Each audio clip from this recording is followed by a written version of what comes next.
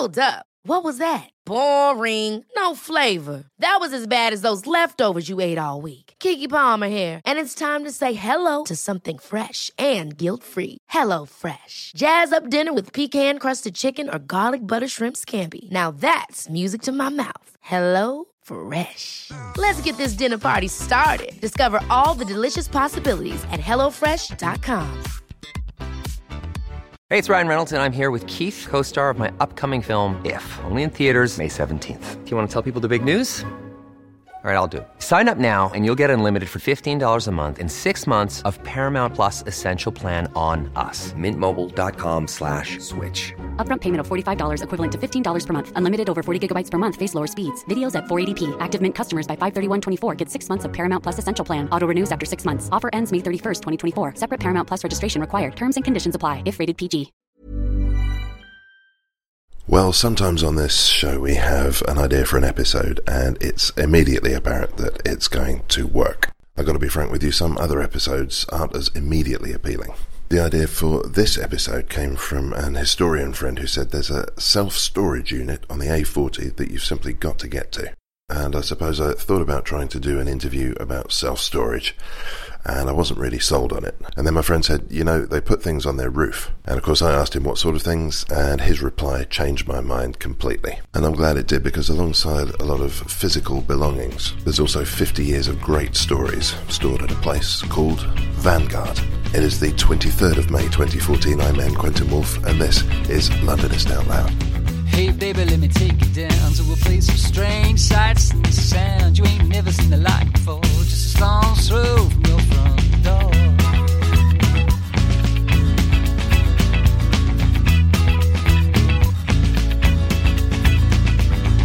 Hey baby, step out with me. See a piece of air, land in the sea. Some creep, some saw down the road, jam brand store. My heart aches for some far off place.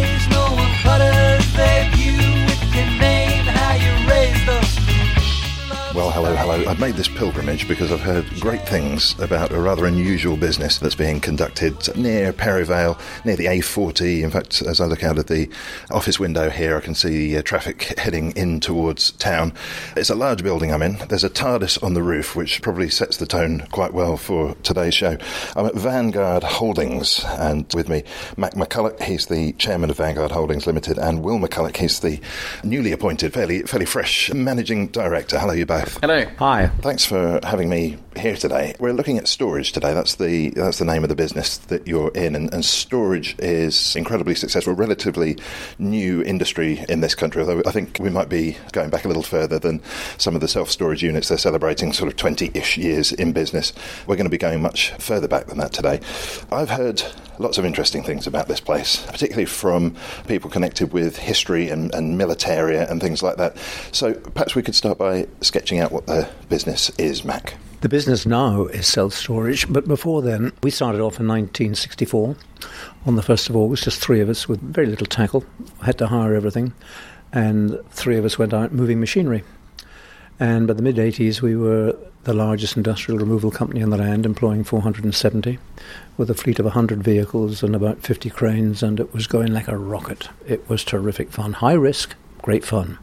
It was all about downtime. If anybody wants to move a factory, the first question they ever asked is, what's the downtime? Because a machine that's not actually producing the goods is a dead machine, and there's no money in it, there's no profit in it.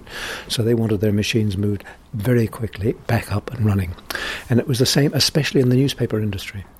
We got a very early on good reputation in the newspaper industry. People would say to us, like the Manchester Evening News was the first big one.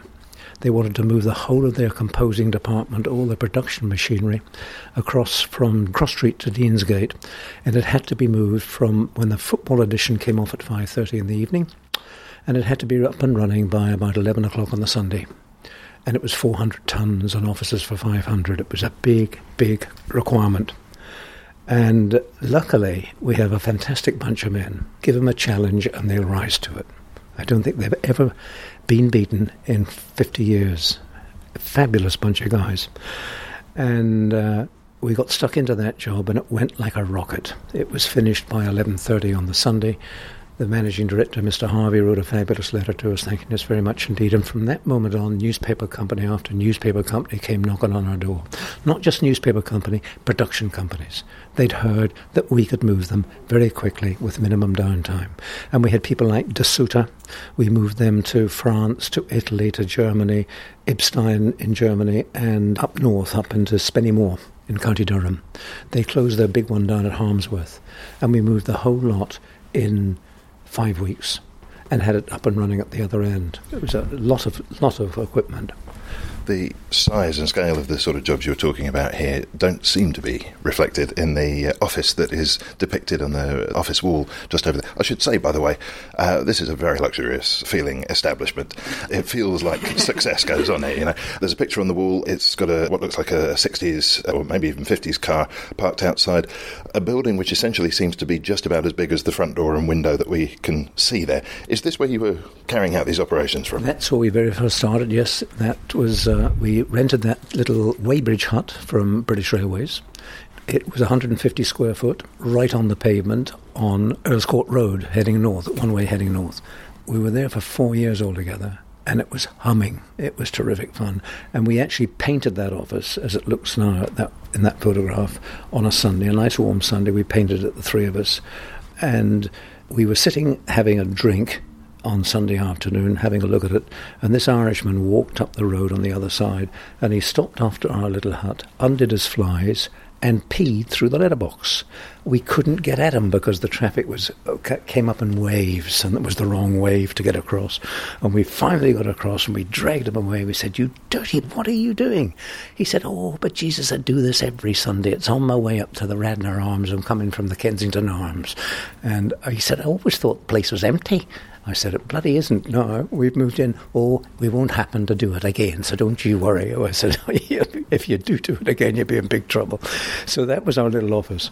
And we had so much fun there. When my partner Ian and his wife, they got engaged and they went off to a holiday, and I'd been down to see a job down at the Bournemouth Machine Tool Company. Lovely job, smashing job. In those days, it was thousands of pounds. In those days, it would be tens of thousands of pounds. Just to dwell on that, inflation from that day until now is 2,780% in labour charges. That's how much it's increased in 50 years. Thanks to our rather weak politicians and our very strong unions and rather weak management. And they wonder why we've priced ourselves out of the heavy machinery market, right out of it. But anyway, I saw the job, and Ian and Judy were away, and the managing director announced, "Mr. McCullough, the board of directors would like to come and see you to discuss this move. We like your quotation." I said, "Fine, we're coming up to see the machine tool exhibition at Earls Court." I said, "Fine, I'll meet you there. I'd love to take you all to lunch." No, Mr. McCullough, we want to come and see you." And nothing would dissuade them. They had to come and see us. And I had a temporary secretary, and we said, "Quick, paint the inside. I'll shoot out and get some more mugs." And we got a big mug to make the tea. It's pouring with rain. And the managing director knocked on the door, and I opened it. And he said, "Oh, Mr. McCullough, I've come with my board of directors." And I said, "Fine, well, we can probably get two of you in here, and if the rest could queue up outside, we'll give them a cup of tea." And the cups of tea were being poured, handed down to them, and the spray coming off the road. It was embarrassing. There was nothing we could do. And anyway, they wrote to us and thanked us for our hospitality and said that they had decided on another company. And which I'm not surprised. We could have done the job, we could have eaten the job. But by that time, we'd already established quite a good reputation with some of the other companies. We moved Saunders Valves in Hereford in a record time. We'd done all the newspaper presses at Barrows newspapers by then. But anyway, that was a job lost. But it was fun trying to get it and trying to recover it, but it was a goner. It didn't worry us too much. I'm conscious that in the 50-year history of the company, well, you appear kind of in the last year in terms of the managing director element. So I need to artificially bring you into the chronology here, even though you're a contribution. When did you first get involved in a hands-on way in the company? Well, I mean, I've always been involved since I was a kid. I mean, Vanguard is very much a part of the family, but in terms of actually being directly involved in the business, only in the last 2 years. Okay, you come in at a management level, but you've seen it evolve. Yeah, I mean, I came in as a director, but after about a year, which I thought was a bit premature, Dad said, you should take the reins, so quite happy to. The man before me here, Mac, I can't believe I'm not sure if I should mention your age on air, but I couldn't believe it when you told me. Full of energy and vitality. That makes you sound like a prize dog or something, doesn't it? Full of vitality, glossy coat. Is it in any way daunting to be taking over the reins of this company? Yeah, of course. I mean, it's very, very hard act to follow. My dad. I mean, we're very proud of him, and it's going to be tough. But yeah, hopefully we can grow it. So to use that business cliche, you've hit the ground running. And what sort of things have you learnt in this first little while? Well, a lot really, because prior to this, I was at RBS in finance, specifically looking at foreign exchange for private equity clients, and there you're an employee. And suddenly here you're the employer, and you've got to learn about everything. I mean, from drainage of sites to leaky roofs to employment law, to health and safety, all this stuff that as an employee you never learn about. So I've learned an awful lot in the last couple of years. And I know a lot of employers complain about just the volume of paperwork and legislation and the requirements upon you as an employer. Do you find that stifling, I wonder?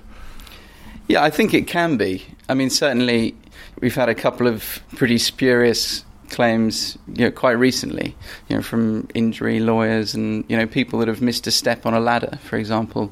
Well, they ask for serious amounts of money for what is, rubbish. But the problem is that I think it's the culture now that people get thousands of pounds for putting in a claim.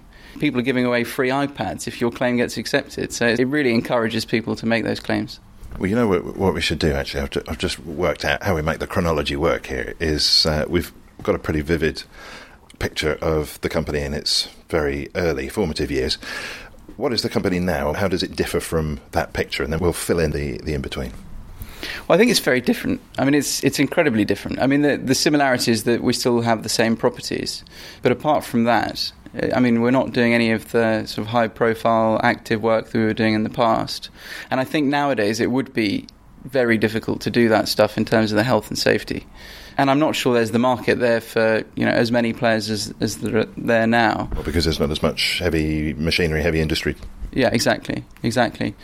So I think self-storage, which we're into now, and document storage is probably a better business for now, I'd have thought. And the helipad, although that's not such a steady business, but the self-storage is a strong business because you get a building, you fill it, and it's really your main risks are if you have a fire, or as long as you keep people's stuff safe, they're happy. I didn't know about this helipad business. It might explain why there's a TARDIS landed on the roof. I don't know. I suspect they may be separate. We've been promised a tour of Vanguard Holdings, and I'd love to take you up on that. I have an inkling that we're going to encounter some interesting stuff stored here. Where is the best place to start? Right where we are at the moment. We'll go down to the yard. I'll take you across to the main warehouse. That was our machinery store. We've got 2 20-ton overhead cranes in there, which are really bored, I should say, compared to what we used to do. That used to be 7 days a week, 12 hours a day, non-stop, machinery coming in, machinery going out, and it's all dried up, sadly. But fortunately, we sidestepped off into self-storage, document storage. We run a helicopter setup down in the Isle of Dogs. We've got a nice site there on the river. And fortunately, again, all our sites are freehold. So we're not paying rents or any other outlets. We know we've got the strength of a freehold there. We can't get a landlord starting to try to be clever with service charges. So we're very fortunate on that one. And that was all earned by our activities in the machinery moving, factory moving business. I would like to know, because you come from a military background, don't you? What was the step, Mac, into, moving things around, I suppose? Well, I was started off in the Royal Tank Regiment, 2 years national service. Thoroughly enjoyed it. Most people actually will admit it was fun. And it didn't do anybody any harm. It taught them discipline. It taught them punctuality, all the things that are important. And they all came out better for it. So I had a good time in the Royal Tank Regiment. I then joined the SAS, 21 SAS, which is a Territorial Army regiment, and had a thoroughly enjoyable time there too. We did all the basic training, and then we went into parachute jumping into various European countries, especially Denmark and France and Germany. And that was a weekend, and I used to use the job then, which was working for British Railways before I started Vanguard. It kept the weekends apart. and it was fun. So much variety going on here. Pretty much every sentence you say makes me think, oh, we've got an episode there, we've got an episode. We should make a start on our tour. On our tour, yeah, no problems.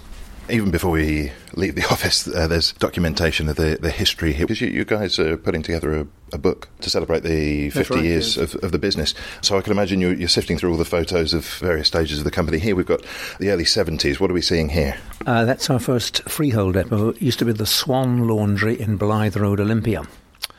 And we moved in there in 1968. And you can see the fleet was beginning to grow at an alarming rate. How many have we got there?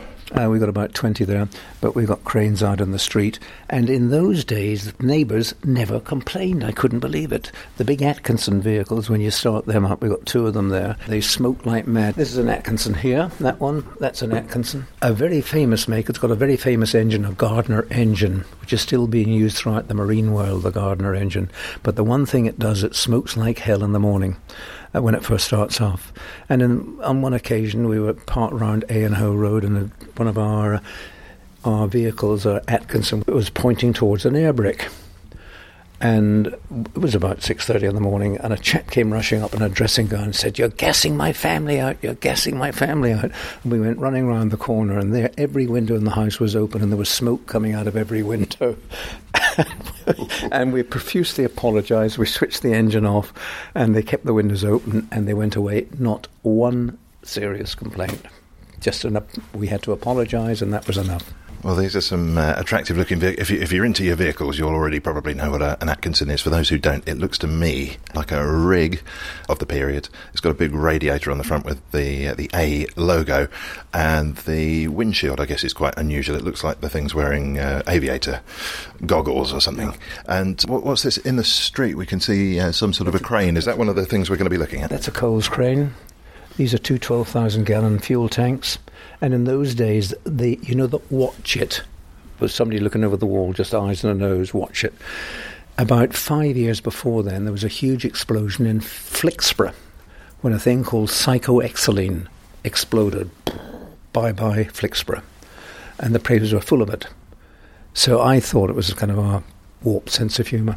On the bottom of that tank, we put a watch it sign, cyclohexylene.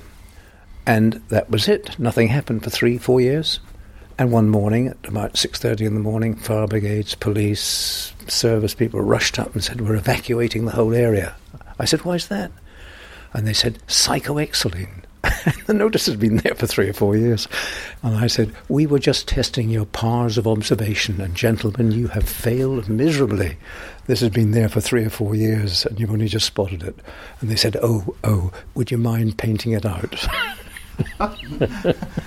Yes, the worlds you're describing differ somewhat. Yes. Let's head out now into. This is a very plush management suite. I could happily live here. That's an interesting bit of kit. Yes, what have we got here? That is a bottle filler. So what we're looking at the moment is a glass display case with. If you were looking at this, you might think it's a small drum from a washing machine or something like that on its side. It's a beautifully made bottle washer, 40-head bottle washer made by Mr. Dave Unwin. As you can see above, Dave manufactured this, and it actually works. He's producing little bottles that will fill up and be spat out. The little electric motors are made by him as well. The whole thing was made by him. And he's a very special guy, and unfortunately he's not at all well. And he had to take warfarin, which is a pretty powerful medicine. And the surgeon told him, or the doctor told him, "Look, David, if you cut yourself, you could have a problem stopping the bleeding." Oh, right, it's a blood-thinning agent, isn't it? And all those tools on the wall are sharp tools, if you know what I mean. Grinders, knives, guillotines, all that sort of stuff. And he eventually said, "Oh, I'll have to give it away." He didn't want to give it back to the manufacturers. And he said, "I know a company that will look after it for me and display it, and they can have it, Vanguard." And so we said, "Right, Dave, what we'll do is we'll display it in our here, and when we have our 50th anniversary, people who come here will be taken up and shown you a fabulous bottle washer." And bottle filler. This one up here is a bottle washer. We're looking to our right, and we've got a much larger object.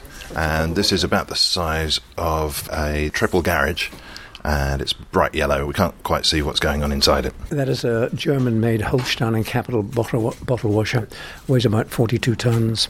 And we had to pick it up from Germany, from was Frankfurt, Dortmund. That's right, Dortmund. And we had it loaded onto one of our low loaders, and we set off for the port, and there was a seaman strike on. Bom, bom. And when you're hiring in a big low loader to take that, that's expensive. And we were told that Zeebrugge was closed. So we managed to stop the driver with his escorts, and we turned him back, and he went back to Duisburg. We discovered there was a ferry there. So we got on that. We crossed over to, we went into New Haven, I think it was, which was still open, luckily. We then took that round to the other side, sailed across to Ireland, went into the Foyle, the River Foyle, and the top end of that is, can't remember now, at the foothills of the Mourne Mountains, and they had a small port there. We got it off, craned it off, put it onto the vehicle, took it up and put it into Cantrell and Cochrane and Belfast. And it really was an eventful journey. It was, again, one of those challenges that's always fun, especially if you win them. Is that why this particular picture is so prominent? Yes, the story was longer than that. There were 2 other ports involved, and the ports were closing. We managed to find the Glen Clipper, a small ship with catches just wide enough and long enough to accommodate. That was pure luck. And they were working with a fishing fleet off the north coast of Scotland. And we managed to persuade them, please, can you release this ship for us? We need to ship something from eastern England. I think it was, I can't remember the port now, Workington across to the Mourne Mountains. And this little ship came down, it fitted exactly, and we were off the hook. So we were lucky. One of the things that I'm quickly realising is that in order to do your work over the years, you must have had to learn a lot of other industries. Yes, you had to get involved in... Basically, it was all about moving... You've got to check your sites. The most important thing is to go to the site where the thing is, have a look at it, measure it up, assess its weight, and then realise what is needed to mechanically dismantle it, what is necessary to electrically dismantle it, what is necessary to physically move it, what's necessary to crane it onto transport. Is the transport man enough to take it? Is it a wide load? Is it a high load? All those things, you tick boxes. And if you get them all right, it goes well. That is a typical example we're looking at there. That's the News of the World in Bouverie Street. I'll give a quick description. We're looking from Temple Lane down a side street, pretty narrow, I would say, and we can see... it's which street? Bouverie Street. And we can see what looks like a truck being loaded up with some sort of equipment. It's being covered in polythene, as is traditional under these circumstances. A number of other fellows are standing around having a look. No, this was a typical Goss Headliner Mark 1 unit, or Headliner Mark 2 unit weighing 21 tonnes. When Murdoch bought the News of the World, he decided they need a new press, and he bought a 12-unit two-folder Goss Headliner Mark II from Preston. And the old days was always you had to strip these things right down to nuts and bolts, because the press room is 12 metres below pavement level, and the only way down is a lift or a lift shaft or even a letterbox, some way of getting the thing down. And to do that, the manufacturers had to strip it right down to nuts and bolts. So when it was commissioned, they were invited up to Preston. Red carpet was out, beautiful buffet lunch and all the rest of it. All the bosses were there. And he signed it as accepted. They ran it up to 50,000 copies an hour, and it was producing good, readable copy. And they said, fine, Mr. Murdoch, is that okay? And he signed for it, it was, and then he had to pay for it. Having paid for it, they then said, right, we've now got to start stripping this right down to nuts and bolts. We'll then ship it down in nuts and bolts down to thing, and it'll take about 18 months to reassemble it. And they thought, hell, that's a long time having invested that money, earning nothing. Luckily enough, his technical director, Ken Taylor, had seen us work in Bearers Newspapers Worcester, and he saw us put in the press, and he said, well, contact Vanguard and see what they can do. So we went up and said, unbelievably, we said, we need to knock a hole in your Portland stone facade in Bouverie Street, 16 foot wide and 30 foot high, and we'll have it in 45 days assembled. And wow, they said, I don't believe it. We said, well, we'll bet you we can. And we got the order. and 45 days later it was in and assembled. And the whole of Fleet Street saw that, and from that moment on we started working for all of them. Right, yes, you couldn't want for a better advertisement than that, could you? This was for Lloyd's of London. They'd built this magnificent building in the City of London, and we were not involved in the first inquiry. We weren't even asked. Well, hold on. Before we go further, the listener will want to know what we're looking at. So we're looking at a 22-ton diesel generator set there. Which, if you haven't got a 22-ton diesel generator set at home, I don't know what's wrong with you, but this looks like the engine from outer space. It's an enormous thing, probably the size of a transit van, and digger, yes, and it's being held up by chain suspended over what might be a lift shaft. It is a lift shaft. They originally said they were going to build a 40-ton capacity hoist here and take everything down on the hoist, on the trailer, into the basement. Crazy idea. But anyway, that's how they wanted to do it. To do that, you have to test the hoist, and you have to test the hoist with 52 tons of wet test weights. So you put 40 tons on a trailer that weighs 12 tons, you reverse it on, and as they reversed it on, it started to go down, and the driver said, "Are you sure this is okay, mate?" And they said, "Yeah, don't you worry, we'll put a bit more pressure on," and up she went. And then he said, "Come on, a bit more," and the driver was getting more nervous, and he opened his cab door, luckily. They said, "Don't worry, mate, it'll be all right." He reversed in, and the whole thing kept going. The driver leapt out, and 10 seconds later the whole trailer was hanging down the lift shaft, 40 tons of pig iron crashing 12 metres into the basement, writing off the hoist. Big problem. This was due to open, the whole building was due to open, and all this heavy equipment had to go into the basement and be working. It was the heart of the company. Without that, the company wouldn't work. So the whole thing abruptly stopped. They contacted the manufacturer and say, come quick and repair it. They said it's not a repair job, it's a redesign job. Could take anything up to 6 months. And by then they were ballistic. Everybody was jumping up and down, and luckily one of the engineers on site from the builders had seen us work elsewhere, and he said, "I know a company that might be able to help." And luckily we own all this steel work, all the Bailey Bridge and all the chain tackles, all the electric hoists. So we went up and had a look. We said, "No problems, come Monday, if you let us work over the weekend, we'll have this set up and we'll start putting the stuff in on Tuesday for you." And once again they looked at it and said, "These people must be cuckoo."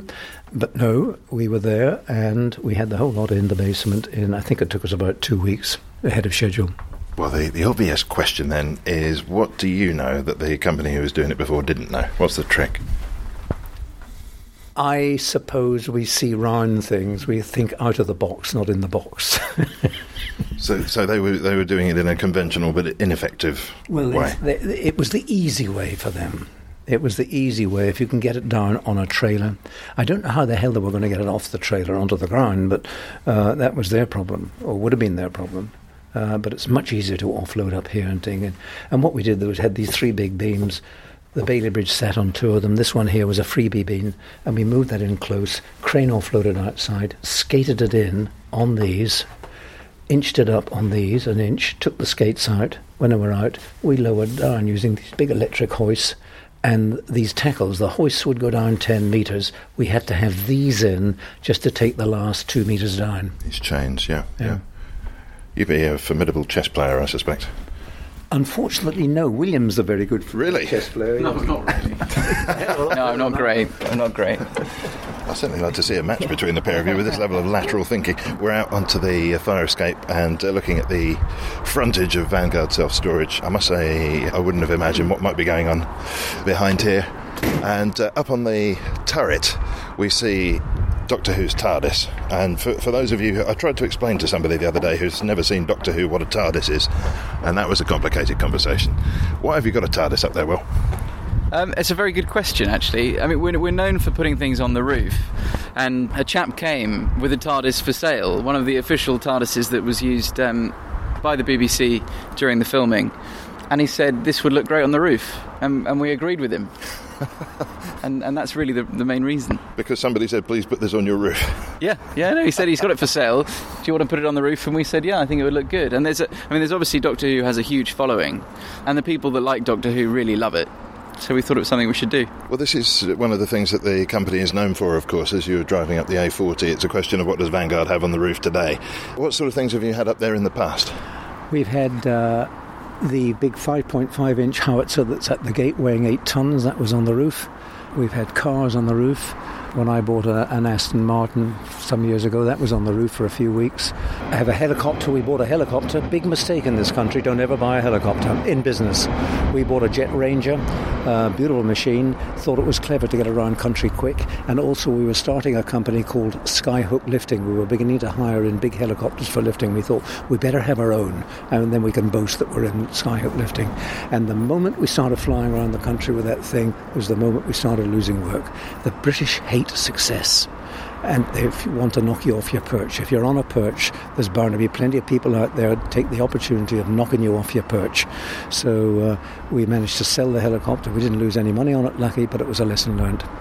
And so we had the helicopter up there for a number of weeks, really to keep it safe, because this yard was packed and our big park down the back was parked with heavy vehicles, and we lived in fear of something shunting it.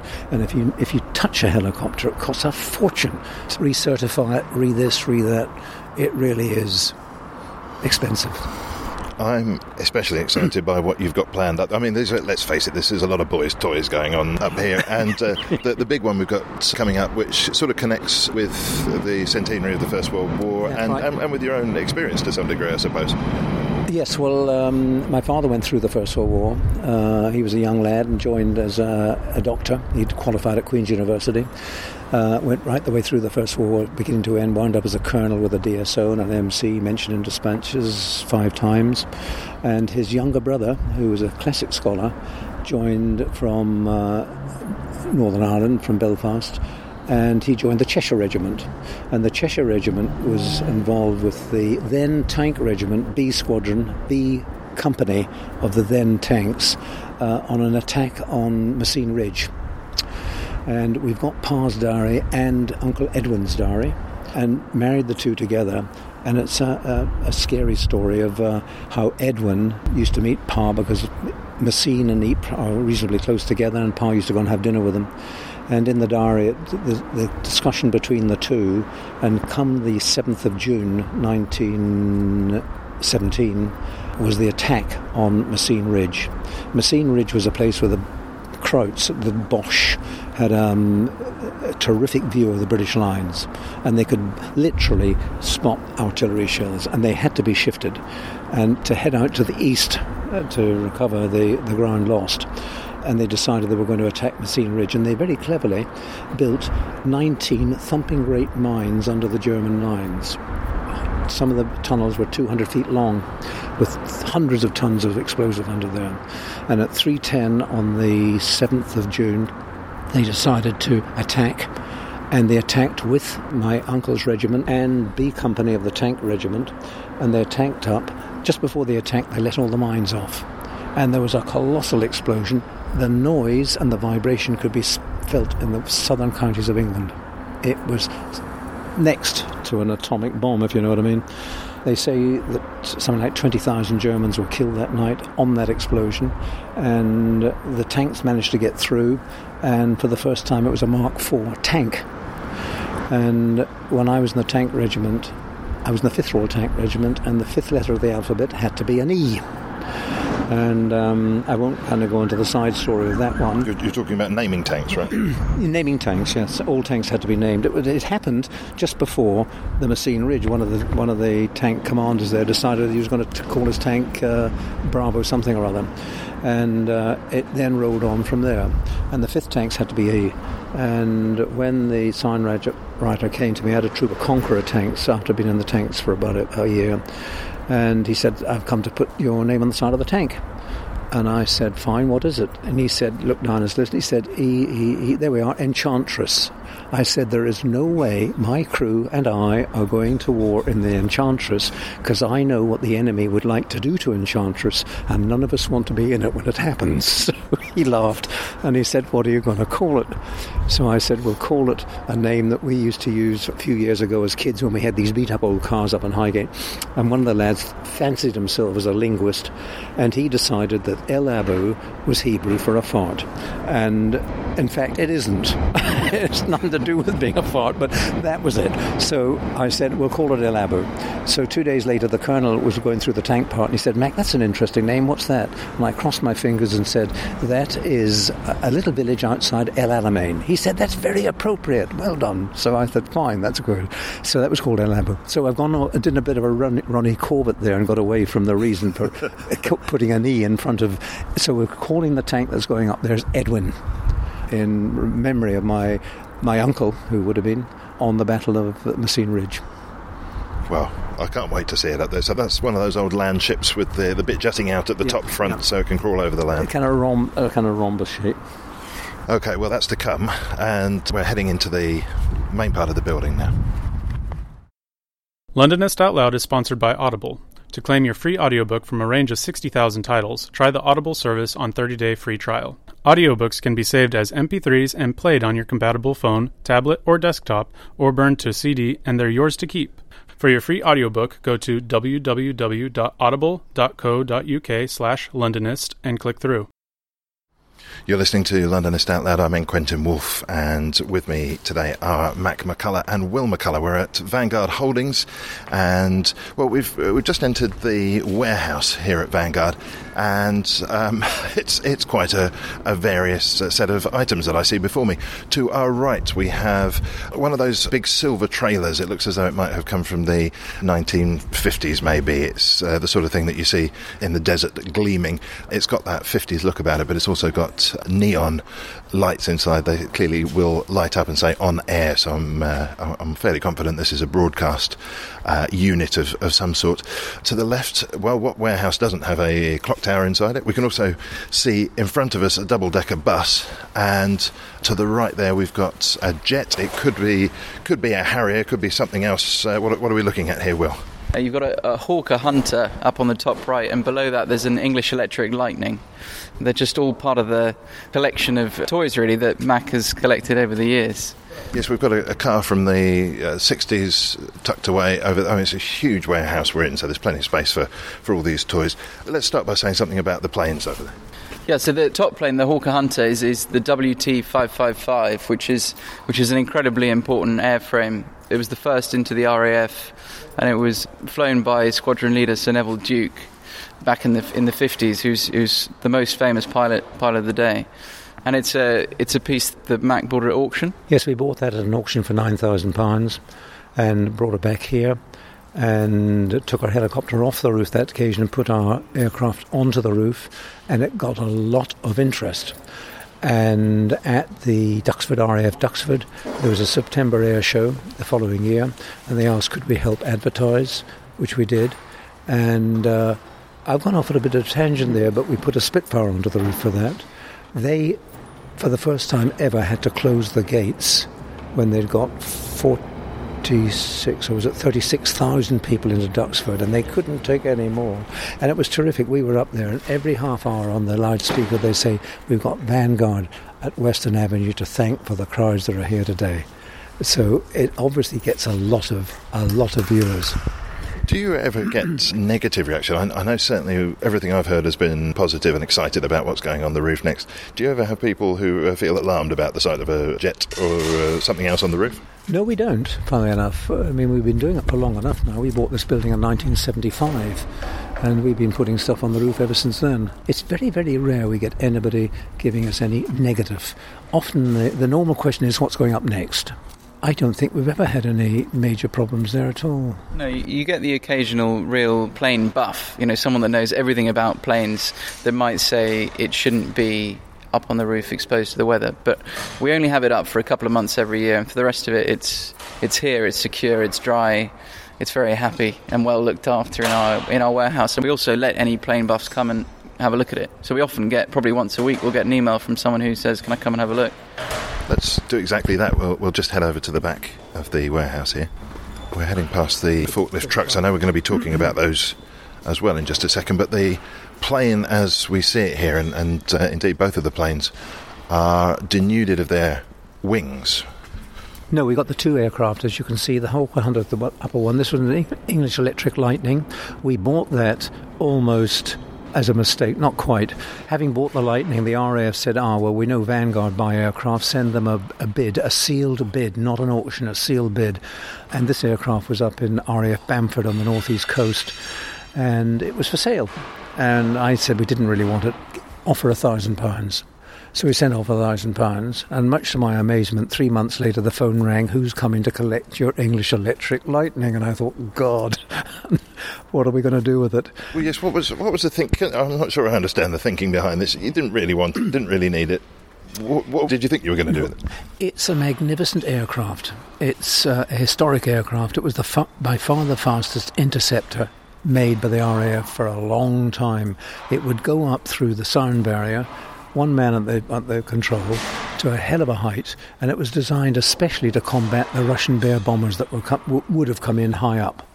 And they have 2 missiles on the side, fast street missiles, and on the left-hand side you'll see one missile, and you'll see written on it, Vanguard's Downtime Eliminator. And the front half we take up to exhibitions, like the machine tool exhibition, like the brewery exhibition, and we put this on our stand and tell everybody we're the downtime specialist. If you want to move this lot, give us a shout and it'll take no time at all. And that's why we have a very fast jet fighter on the thing, and sales work well. I just want you to consider, listener, that I'm talking to a man who has a TARDIS on his roof and a missile in his warehouse. Of course, that's not the biggest danger in here, depending on how you turn this up. We just walked past the forklift trucks. In fact, they're pretty dangerous themselves. Yes, forklift trucks we found very early on, and it's known throughout industry that probably the forklift truck is the most dangerous thing in the factory or in the works. There are more fatalities, more crushed feet, more seriously injured people than enough caused by normally the bad driving of a forklift truck, or somebody riding on a forklift truck. If you have a look at this one on the front of the forks, it says never ride on the forks. If you do and survive, you're fired. It is that important. People think it's clever to ride on the forks to give them a bit of a lift up onto a loading bank. It is not. On the top, the mast comes out, and it's like a guillotine. And it looks easy to hold on there when you're riding on a forklift truck. The moment that mast moves, 5 fingers or 10 fingers have gone, you've lost them all. If you stand, that forklift truck weighs 7 tons. If your foot goes on that solid wheels, they're not rubber, solid wheels, you'll never walk again, or you'll certainly walk with a serious limp. So they're dangerous things. Nobody should ever ride on them other than the driver. They should be driven at a sensible speed. They have a habit of turning over. A young lad gets over and turns them over. Our first fatal accident was a way back now, about 5, 6, 7 years after we started, when we were working up at a factory in Hemel Hempstead, where a young lad was there helping us take the guarding off machinery and carrying it outside and putting it on a lorry. Guarding weighs nothing. It's thin tin. It's the guarding that you unbolt. You have to unbolt it before you get to the meat of the machine. And he fancied himself as a driver. He was told on day one, get off it and stay off it. It was a 5-ton forklift truck. The following day, the factory we were working for saw him on one of theirs, and he said, listen son, get off that forklift truck, we don't want to see you again. On the very last day, he was back on our 5-ton forklift truck. He reversed out into the yard, and there was a young lad roping and sheeting his trailer, and on the back of a trailer there's a solid bit, and he just got it down, his head was down there, and the forklift truck crushed his head flat. And it was a horror story. The health and safety made our life bloody miserable. They did prosecute us, but they lost the case because the judge ruled that we were a responsible company. We'd written enough about it. We'd written safety books about it. And the health and safety had to admit surrender. But it was a nasty accident, but it taught everybody a lesson that these things look innocent. They think they're fun. They think they're a bit of a dodgem, but they're not. They are killers and maimers. Can I ask you on a personal level how you cope with as an employer, and that being the first time that something of that level of seriousness has happened? How did you process that yourself? We're very hot on health and safety. We've written our books on health and safety, books that are often people in the industry say, can we have copies? Because we've gone into it. We're sharp-end people. We started off just 3 of us in overalls moving machinery.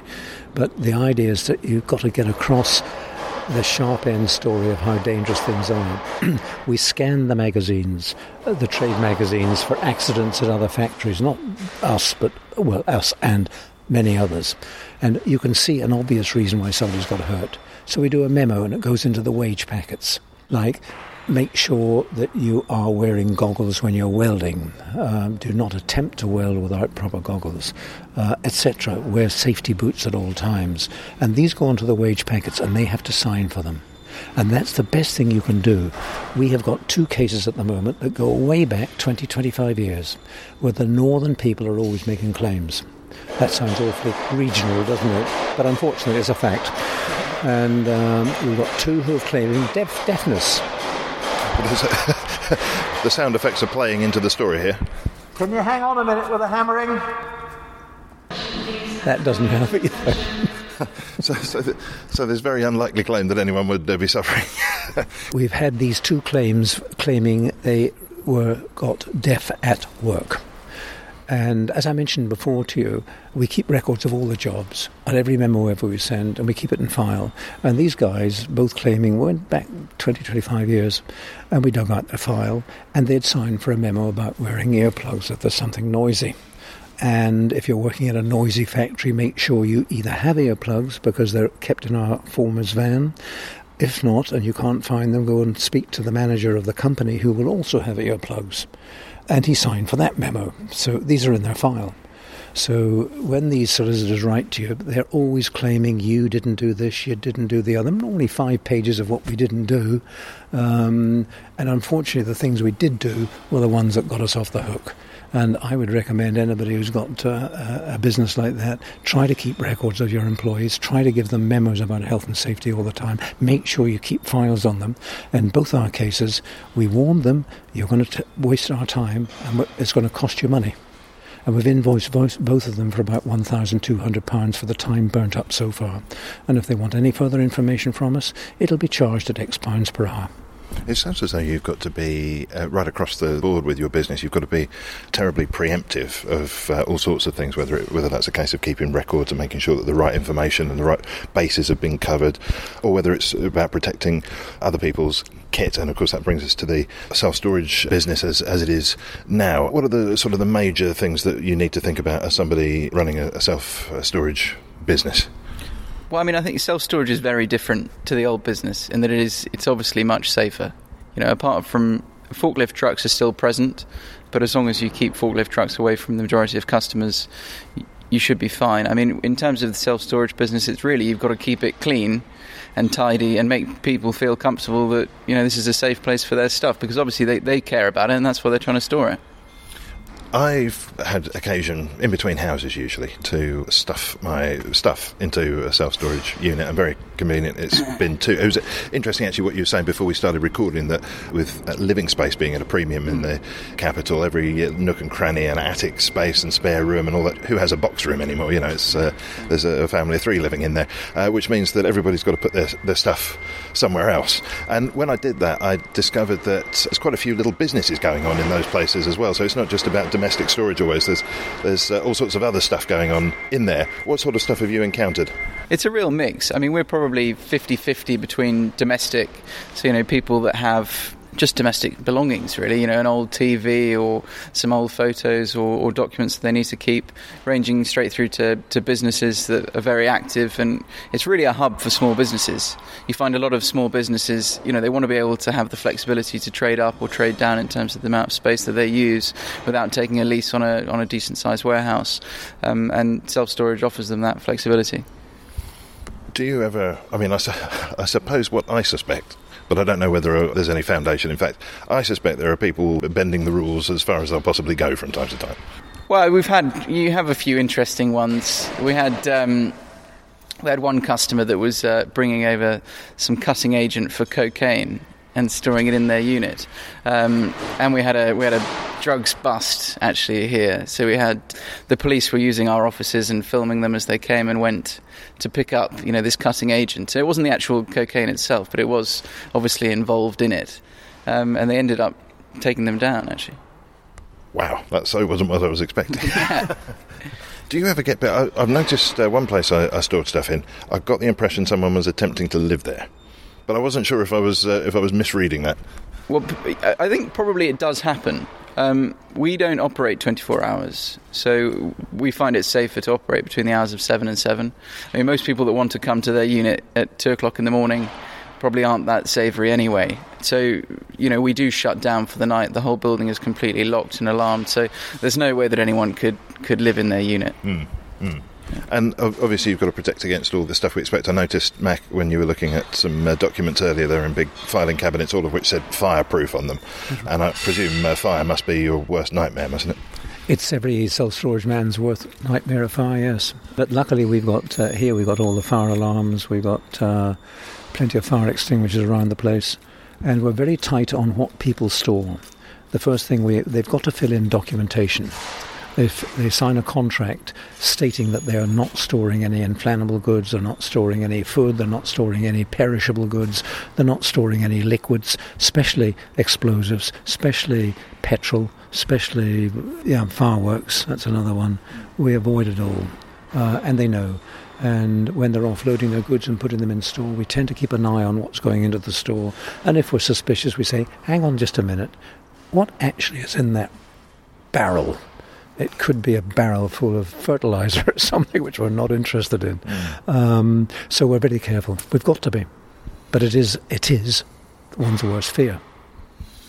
I suppose there's a suspicion in my mind that the transition that the business has made from those early days moving enormous plant machinery projects to something which I suppose is a little more staid and a little more predictable and maybe even less glamorous. Can I risk saying that? Yeah, do you miss the excitement of day one? No, I had a thoroughly enjoyable time for up until the end of the 1990s. It was fun. It was high risk. We had a fantastic bunch of men. Nothing was too much trouble. And it was great. But since then, the legislation has got worse from a point of view of trying to trade. They have these, okay, fine, you start off with things like the Working Hour Directive, then you have all the health and safety regulations, and then a whole host of other stuff that shackles you, basically. So a lot of the fun's gone. And, okay, self-storage is fine. It's a steady earner, as long as you do it properly. And as William says, we're hot on security. We don't believe in the 24-hour business because the police are very anti, because that's just when they would have a go at you. And we have a fantastic bunch of clients. So we're very fortunate. That sounds like a good note to come to a close on, but there is one other thing that I wanted to drop in as we're thinking about the 50-year commemorations, and I know there's lots going on around that. One of the things we've mentioned already was Fleet Street and the printing presses, and I know you've dealt with both Murdoch and Maxwell. And maybe it's just worth finishing, because I know you, as an employer, how many staff have you at the moment? We're down to 50. Only 50, which is quite a number to be taken care of. And of course, lots of people have come and gone over the years, I'm sure.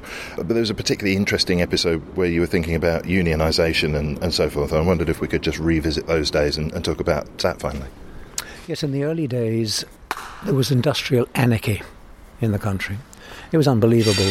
By 3 o'clock in the afternoon, 50% of the country were probably legless, and there was no way of controlling it. If you accused a chap, and he obviously was absolutely paralytic, the union official would say, "Can't you see this poor man is ill?" And you'd say, "No, he's not. He's absolutely legless. Don't you argue with me. He will all be out on strike." And it was a nightmare. It was a nightmare. And when we first started, we couldn't get into any factory without a union card. And I keep my union card, and it's still valid. And we opened it on the let's have a look at it. There we are. It started on the 8th of August 1964. Brother McCullough was in the union. So what happened was we decided we don't want to fight them, we don't want to fall out with them, but we just want to be left alone to get on with our job. So we started this business of, when we employed people, like you would come along and we'd say, "Right, can you think for yourself?" And you'd naturally say yes. We said, "We've got a job for you." And they said, "What's that?" "You're going to be a shop steward." "Oh no, I left so-and-so to get away from all that rubbish." "Don't you worry, you're going to be your own shop steward. You'll be paid better than the union rate.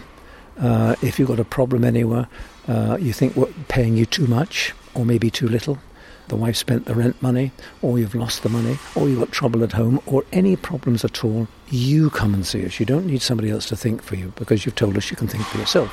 Right. So we eventually had 470 people working for us, and we never had one single dispute. And that worked a treat. That worked a treat. I don't think we ever had a real dud working for us. They all, as soon as they got here, they realised it was a family business and we expected a day's work for a day's pay, and they all worked their butt off. And I'm sure that's an ethos. I feel safe asserting that that's an ethos you intend to see through, Will. Yeah, of course. I mean, everyone knows us. You know, any member of the team can come in and see Mac and I whenever they want, and they know that, and they do an awful lot, which is good. And I don't think we're deterring anybody from visiting with the tone of today's broadcast. If you happen to be on the A40, I think you just keep an eye out for the TARDIS stroke tank stroke fighter jet, whatever it happens to be up there, and you'll know that's Vanguard. We should probably plug your website before we part. Oh yeah, we're at www.vanguardstorage.co.uk is for the self-store. Our parent company, Vanguard Holdings, is vanguardholdings.co.uk.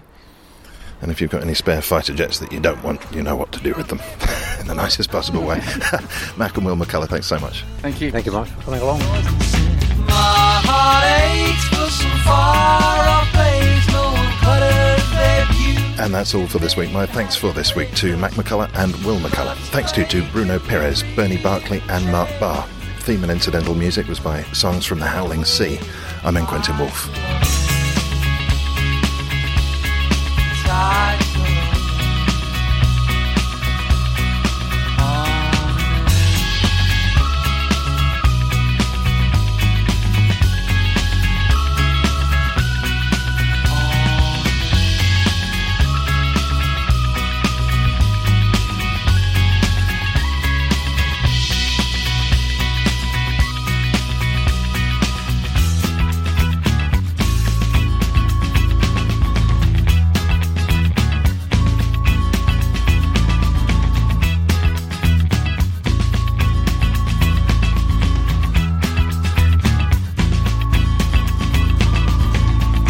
Baby, let me take you down to a place of strange sights and sounds. You ain't never seen the like before, just a stone's throw from your front door. Ever catch yourself eating the same flavorless dinner 3 days in a row? Dreaming of something better? Well, HelloFresh is your guilt-free dream come true, baby. It's me, Keke Palmer. Let's wake up those taste buds with hot, juicy pecan-crusted chicken or garlic butter shrimp scampi. Hello Fresh. Stop dreaming of all the delicious possibilities and dig in at HelloFresh.com. Let's get this dinner party started. Hey, it's Paige DeSorbo from Giggly Squad. High quality fashion without the price tag. Say hello to Quince. I'm snagging high-end essentials like cozy cashmere sweaters, sleek leather jackets, fine jewelry, and so much more. With Quince being 50 to 80% less than similar brands. And they partner with factories that prioritize safe, ethical, and responsible manufacturing. I love that. Luxury quality within reach. Go to quince.com/style to get free shipping and 365-day returns on your next order. Quince.com/style.